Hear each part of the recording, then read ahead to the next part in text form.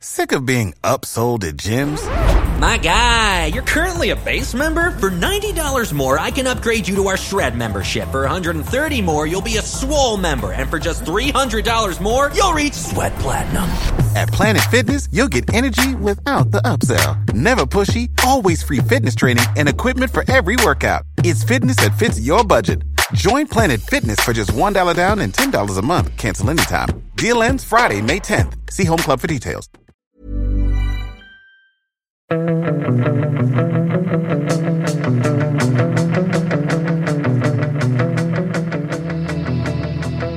Fotbollskanalen On Tour.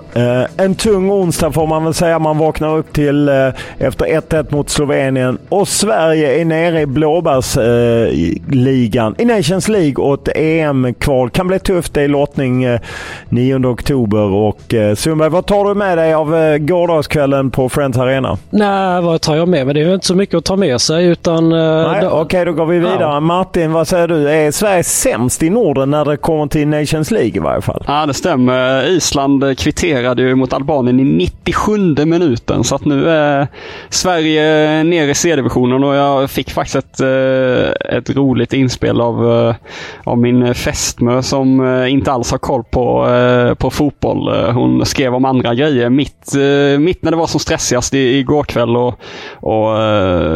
och då så skrev jag att det var lite pressat och då att Sverige hade ramlat ur. Och då sa hon, oj, samma liga som Finland nu, frågetecken. Nice, med Finland mot Sverige i alla fall. Look on the bright side. Och när jag sen då skriver Finland höll sig kvar så vi är sämre nu. Då får jag bara tillbaka ha ha ha ha ha ha ha ha ha ha. Hånan. Förlåt. Ja, hukajat är bättre. Så att vi hånas till och med av Finland nu. Det Sverige är så illa är alltså Nations Leagues Oddevold. Hur är känslan kring det? Sluta nu. Varför ska du hålla på med sånt där? Ja, men det är ju det ändå som slår en. Det är väl onödigt. Vi kan ju börja direkt med det som upprörde en del djurgårdare, att vi tyckte att Jesper Karlsson inte var så bra. Vi kanske övervärderade hans, som vi tyckte, ett bolltapp som ledde till det som ändå var grunden till 1-0 till Slovenien. Men man ser ju fotboll på olika sätt och många har ju poängterat att han hyllades via Play-studion. Och då får de ju vara nöjda med det. Ser man på kvällstidningarna så ligger de på varsin tvåa. Vi hade en etta. Ja, vi får tugga i oss det. Vi får väl pula lite där. Ibland är det inte helt lätt att landa helt rätt i just de här betygssättningarna som ska vara ute på slutsignal och så. Men sen kanske inte han var så himla bra som vissa vill få det till. Men vi övervärderade det här misstaget. Det kan vi väl absolut stötta. Eller det beror på. Och alla ser ju fotboll lite på olika sätt. Och det är ju inte så att de andra hade 7 och vi hade 0, utan Vad ska han, alltså det blir ju 1-1 mot Slovenien på hemmaplan. Han ligger bakom det målet som skickar ut Sverige. Han är en del i det målet. Han är en del i det, säger jag. Han började matchen rätt dåligt. Okej, spelade väl upp sig då, men vad ska han få då? En 2 då, eller vad tycker folk? 2, 3 skulle jag tro. 3 skulle jag tro att många vill att han ska ha.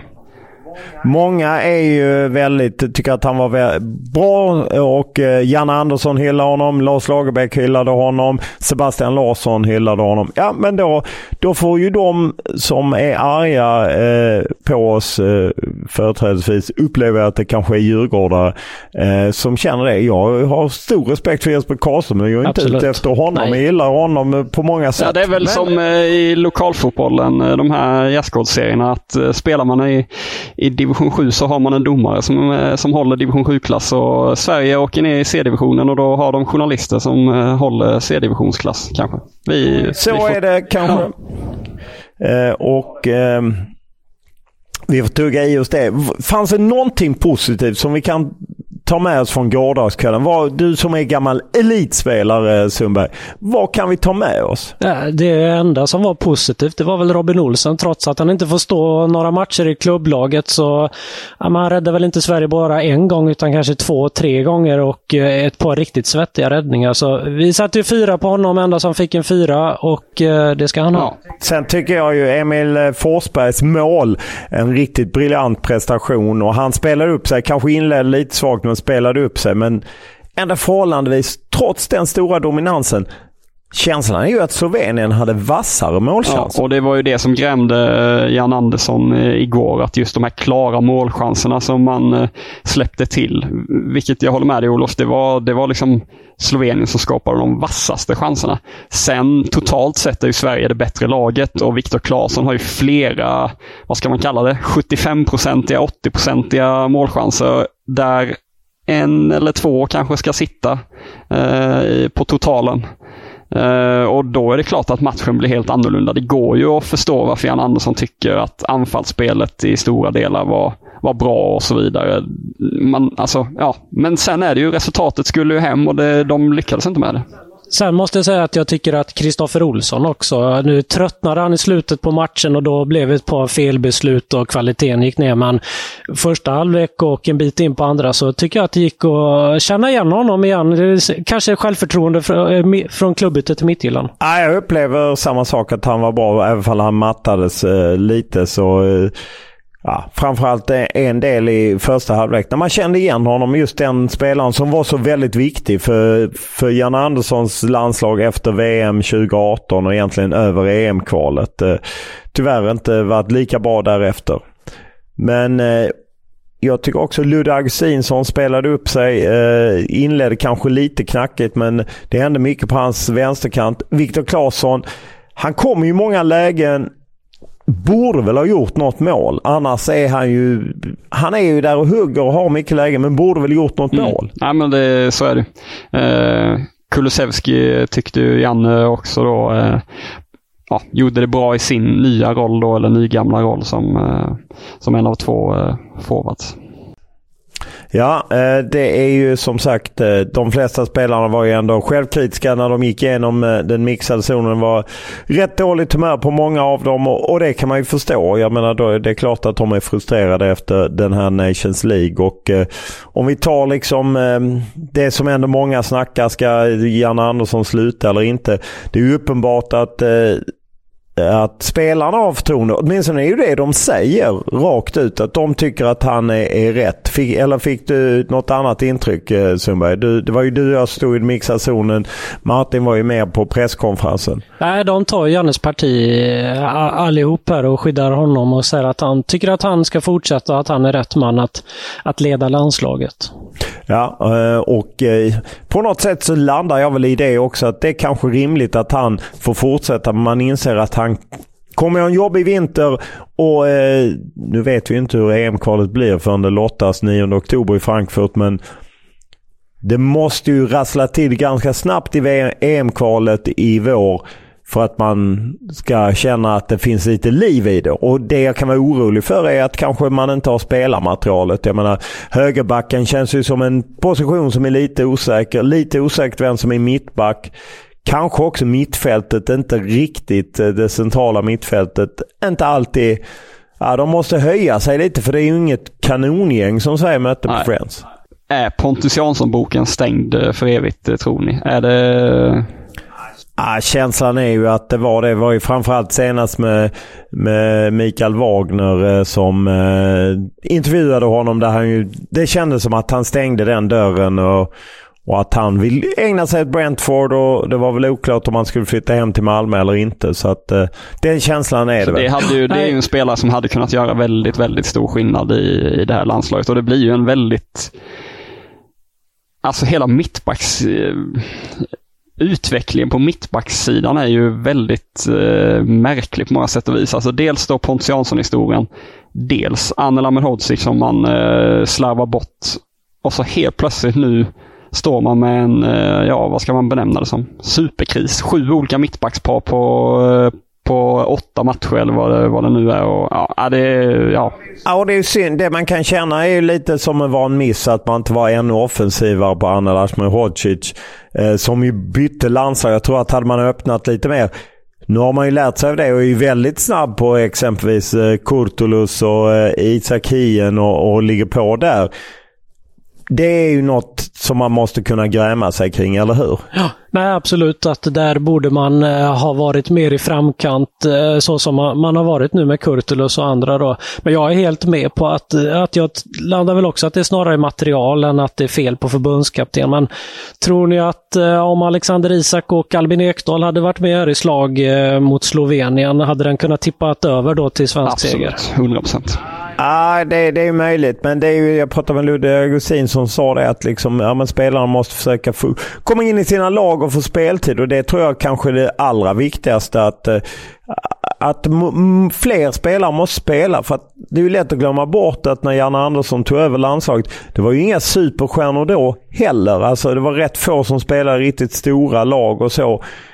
Av den anledningen, det borde ju gå och hitta rätt även med detta laget, eller? SVT:s stjärnreport ställde bra frågor till Jan Andersson på presskonferensen igår efter matchen, just kring det här att om man bortser från då omständigheterna och alla bortfall. Jannes jobb går ut på att göra det bästa av det material som finns, och då frågar han om han har fått ut det bästa, och då säger Janne nej, men jag har haft omständigheter som har varit oerhört röriga och komplicerade. Men jag är ansvarig och kommer aldrig skylla ifrån mig. Så att även på en sån fråga då om att liksom, som handlar om att göra jobbet trots omständigheterna, så landar han i omständigheterna. Och det han talar om när han ska blicka framåt, Janne, för vad som behövs till EM-kvalet, så landar han återigen. Då säger han, min förhoppning är att våra spelare får spela så mycket som möjligt, som de gjort tidigare år. När de har gjort det och kommit hem till våra samlingar så har vi fått ihop det bra. Får vi den möjligheten så kommer jag vara enormt taggad eller liknande, sa han. Så att det är min förhoppning att det ska bli så, sa han också, att det är en väldigt bra grund att börja med. Och jag kan inte påverka hur mycket spelarna spelar. Ja. Han är helt rätt på det, Janne, men borde han vara så ärlig som han är, eller borde han skydda spelarna mer? Nej, det är intressant, för att här känns det ju som att han mer skyddar sig själv än att han skyddar spelarna, att han lägger över det på han öser inte andra sidan. För att han säger ju lite emot sig själv att han är ansvarig, men samtidigt kan inte påverka alla de här sakerna. Då, var ligger ansvaret om det är en massa saker man inte kan påverka? Nej, exakt. Och jag tycker du är helt rätt på det, Sundberg. Det känns inte som att han öser in självförtroende i de killarna som kanske är i valet och kvalet, om de ska vara med i startelvan eller truppen ens liksom. Det måste ju vara att han är pressad och att han skyddar sig själv, eller? Alltså är det väl att skydda sig och Peter Wettergren. Och de upplever väl att det är lite orättvist att det har gått så här dåligt. De har haft missflyt eller vad det nu säger i rad återbud, skador, och just bara det att han räknade upp alla återbud, alltså inför den här samlingen, att han var tydlig med att det är så många som har gett återbud, för han på något sätt vill liksom signalera att kolla, jag hade velat ha alla de här, men det kan jag inte. Nej, sen skulle väl Janne säkert vilja lägga in i den här diskussionen då att han kanske inte menar att spelarna är för dåliga, men det är väl kopplat till att de inte får speltid i klubblag, och just den här ledarbiten. Han vill ha chefer på planen, och mindre etablerade, mindre rutinerade spelare, oavsett hur bra de är, kanske inte kan vara de här ledargestalterna på samma sätt som när det inte är så rörigt i truppen. Det kanske han skulle ha lagt till, känns det som. Many of us have those stubborn pounds that seem impossible to lose, no matter how good we eat or how hard we work out. My solution is PlushCare. PlushCare is a leading telehealth provider with doctors who are there for you day and night to partner with you in your weight loss journey. They can prescribe FDA-approved weight loss medications like Wegovy and Zepbound for those who qualify. Plus, they accept most insurance plans. To get started, visit plushcare.com/weightloss. That's plushcare.com/weightloss. Inför matchen så var det ju ändå en intervju som blev rätt uppmärksammad med Håkan Sjöstrand i Viaplay, generalsekreteraren, och man hoppar ju ändå till där lite att han fortsätter med det här lite skämtsamma som han ju då tycker alla som inte är normalbegåvade, det vill säga jag tillhör dem som inte är normalbegåvade, eftersom jag inte fattade det fullt ut, eftersom jag tyckte han kunde sagt istället i våras att han hade fullt förtroende för Janne Andersson, och nu fortsätter han med liksom att raljera. Är inte det oproffsigt, eller hur tolkar ni? Jo, det är alltså det känns ju som att han landade ju fel i sättet att bemöta den problematiken som fanns då. Och då är det enklare för honom att försöka snacka bort det än att liksom erkänna att det blev fel.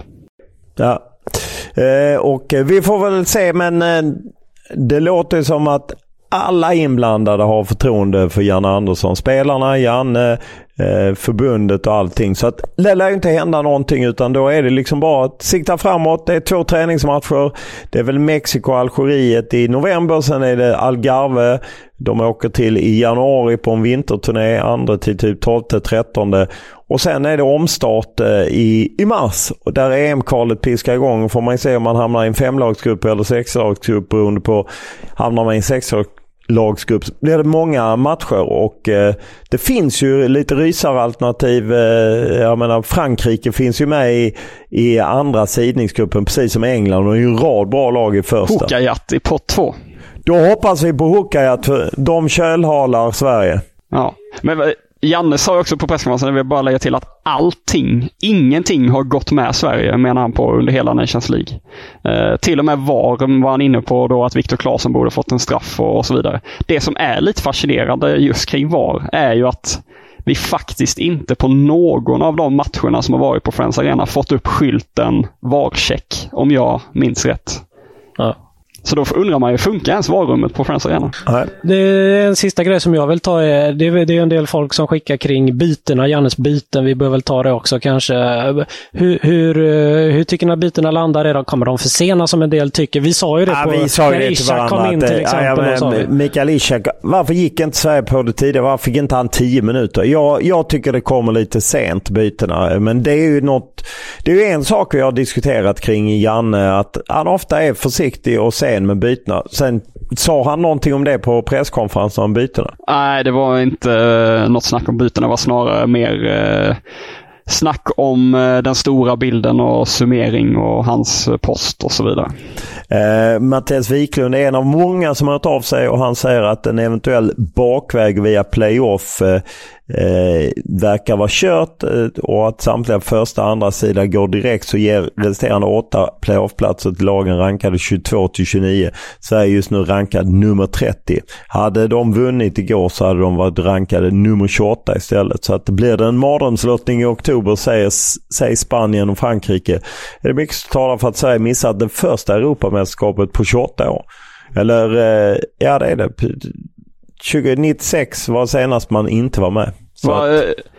Hur mycket press kommer Janne ha på sig liksom från start i EM-kvalet? Liksom ryker han på första samlingen? Liksom, nej, inte första samlingen. Men om man hakar efter, så tror jag att då måste man ju byta för att ge den en ny förbundskapten tid. Det är väl men jag gissar att man inte byter innan det är att man är formellt borta liksom. Det räcker ju, det tror jag är det som skäller. Och här är Tobias är någon som just är inne på det. Varför byter man in en anfall så sen som minut 87-88? Och varför använder man inte alla 5 byten?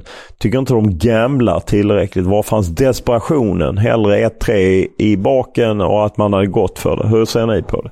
Ja, nej, men jag är väl också så, vad ska Ishak göra på 4 minuter? Liksom, lite tidigare kan han väl komma in, men det blir lite att man letar också saker här. Jerzy smäller på och menar att fotboll är en färskvana. Janne myntade när han tillträdde som förbundskapten. Då var då och nu är nu, och man kan inte leva på gamla meriter. Det tror jag är ändå det att många är lite ifrågasättande till Janne, eller hur? Ja, och jag vill väl gärna återvända till det som jag och Sundberg snackade om i podden efter Serbien-förlusten. Att Janne har ju väldigt tur som att det inte finns någon tydlig ersättare för honom. För att hade det funnits ett namn som liksom passar in och som alla skriker efter, då vet det tusan om inte det här hade varit bra timing för att byta förbundskapten inför EM. Att man hade känt så.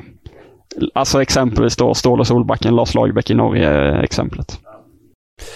Vi får väl se. Mest är det min mailkorg följd av folk som backar upp Karlström. Gustav Lindskog då, han tycker att Sverige ska byta lagkapten. Ja, just det. Lindelöf är ingen kapten. Otroligt provocerad att ner honom en 3 efter den här svaga matchen. Det genomsyrar också laget som är ledarlös på planen. Han visar inga ledaregenskaper. Och hans lyxfrånvaro i somras var ett bottennapp. Ja, men Ge Olsen binden. Han är den enda som levererar match efter match. Jag tycker inte... Nej, men Lindelöf försökte. Han tog initiativ. Precis. Han försökte med kroppsspråk och så vidare vara en ledare, tyckte jag. Och slog en del bra långa bollar. En av de första chanserna var ju han som öppnade. Så, och han är ju lite delaktig i Foppas, även fall det är mycket Foppas, men det är ändå han som spelar fram. Så att jag håller inte med. Det var bra innan där med Kristoffer Olssons brytning och sen till Vigge och som vidare till Emil. Och sen kan man väl inte ta ifrån Emil någonting av det målet egentligen. Det är helt hans. Nej, det är ett fantastiskt mål. Men vi ska ju, för det här är ju sista podden innan, vi får väl se när vi kommer tillbaka, men nästa gång Sverige samlas är ju i november denna gång. Och då har väl Guldbollen delats ut, va? Ska vi ta... Ja, den brukar ju komma i samband med den i den samlingen. Så att antingen så i samband med den samlingen, men vad som sker där kommer inte vara grund, utan det som är gjort nu är ju Guldbollen. Och vem ger du Guldbollen? Dejan Kulusevski. Vem ger du, Martin? Dejan Kulusevski. Jag ger också den till Dejan Kulusevski. Jag tycker att han är... Det finns ingen riktig utmanare. Men Robin Olsson har varit jättebra när han har spelat landslag, levererat match på match. Men Dejan är ju den som har gjort kanske mest både i klubblag och jag menar sen hans flytt till Tottenham. Fantastisk vår och även varit rätt bra nu under hösten och varit okej i landslag. Så att det är väl Dejan Kulusevski. Isak hade väl varit med och huggt om han hade gjort en bättre andra halva av säsongen i Sociedad. Och ett sånt här dystert landslagsår så känns ju konstigt att en av Premier Leagues assistkungar inte ska få Guldbollen. Ja, då får vi se om det blir så att jag kan se ifall någon blir arg och skickar att Karlström ska vara. Ja, vi får se. Då kör vi en sista På spåret och vi kör en Rune igen och han svåraste 10 någonsin. Här kommer ännu ett förnamn och då mest bara för att jag gillar Runes varianter. Då kör vi den. 10 poäng. Detta är ett populärt namn bland dagens fotbollsspelare. Allsvenskan finns spelare med detta förnamn i Kalmar, Mjällby, Värnamo, Djurgården, Norrköping. Jakob, jag drar. Ja. Jakob. Fel. Fan! Vad fan håller du på med? Du får klippa det, Kevin, så du får klippa det. Nej, det ska inte klippas. Nej, det ska inte klippas. Du får inte skrika så du kan ju skada våra lyssnares öron. Men skruva ner volymen lite. Jag är säker på att jag hade rätt. Vänta nu, innan vi går vidare. Ja, men jag tänkte Jakob Bergström, Jakob Ortmark. Det var det som jag tänkte på, så 8 drog jag poäng. chansa. Ledaren av skytteligan Superettan har detta förnamn. Viktor är det. Bra Martin. 8 poäng till Martin, 0 till Sundberg. 8-0, det är härligt. Men vi är team. Vi vinner som ett lag, vi förlorar som ett lag. Det är du som försöker hetsa igång. Nej, men du gör ju sån solorädd och skjuter istället för att spela snyggt till Martin. Kan väl chansa någon gång. Ja, det var riktigt dåligt Sundberg. Ja, då är det dags att bara kliva på onsdagen helt enkelt. Så tackar vi för denna samling och Fotbollskanalen on tour.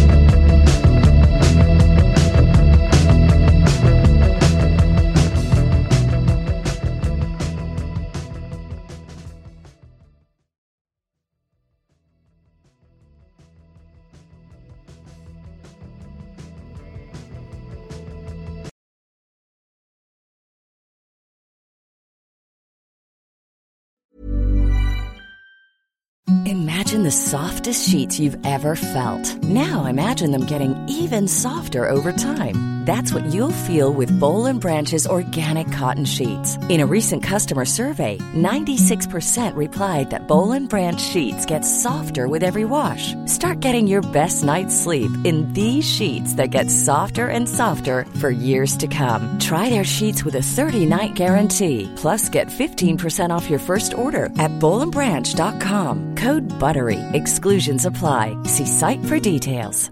Hi, I'm Daniel, founder of Pretty Litter. Cats and cat owners deserve better than any old-fashioned litter. That's why I teamed up with scientists and veterinarians to create Pretty Litter. Its innovative crystal formula has superior odor control and weighs up to 80% less than clay litter. Pretty Litter even monitors health by changing colors to help detect early signs of potential illness. It's the world's smartest kitty litter. Go to prettylitter.com and use code ACAST for 20% off your first order and a free cat toy. Terms and conditions apply. See site for details. Even when we're on a budget, we still deserve nice things. Quince is a place to scoop up stunning high-end goods for 50 to 80% less than similar brands. They have buttery soft cashmere sweaters starting at $50, luxurious Italian leather bags, and so much more. Plus, Quince only works with factories that use safe, ethical, and responsible manufacturing. Get the high-end goods you'll love without the high price tag with Quince. Go to quince.com/style for free shipping and 365-day returns.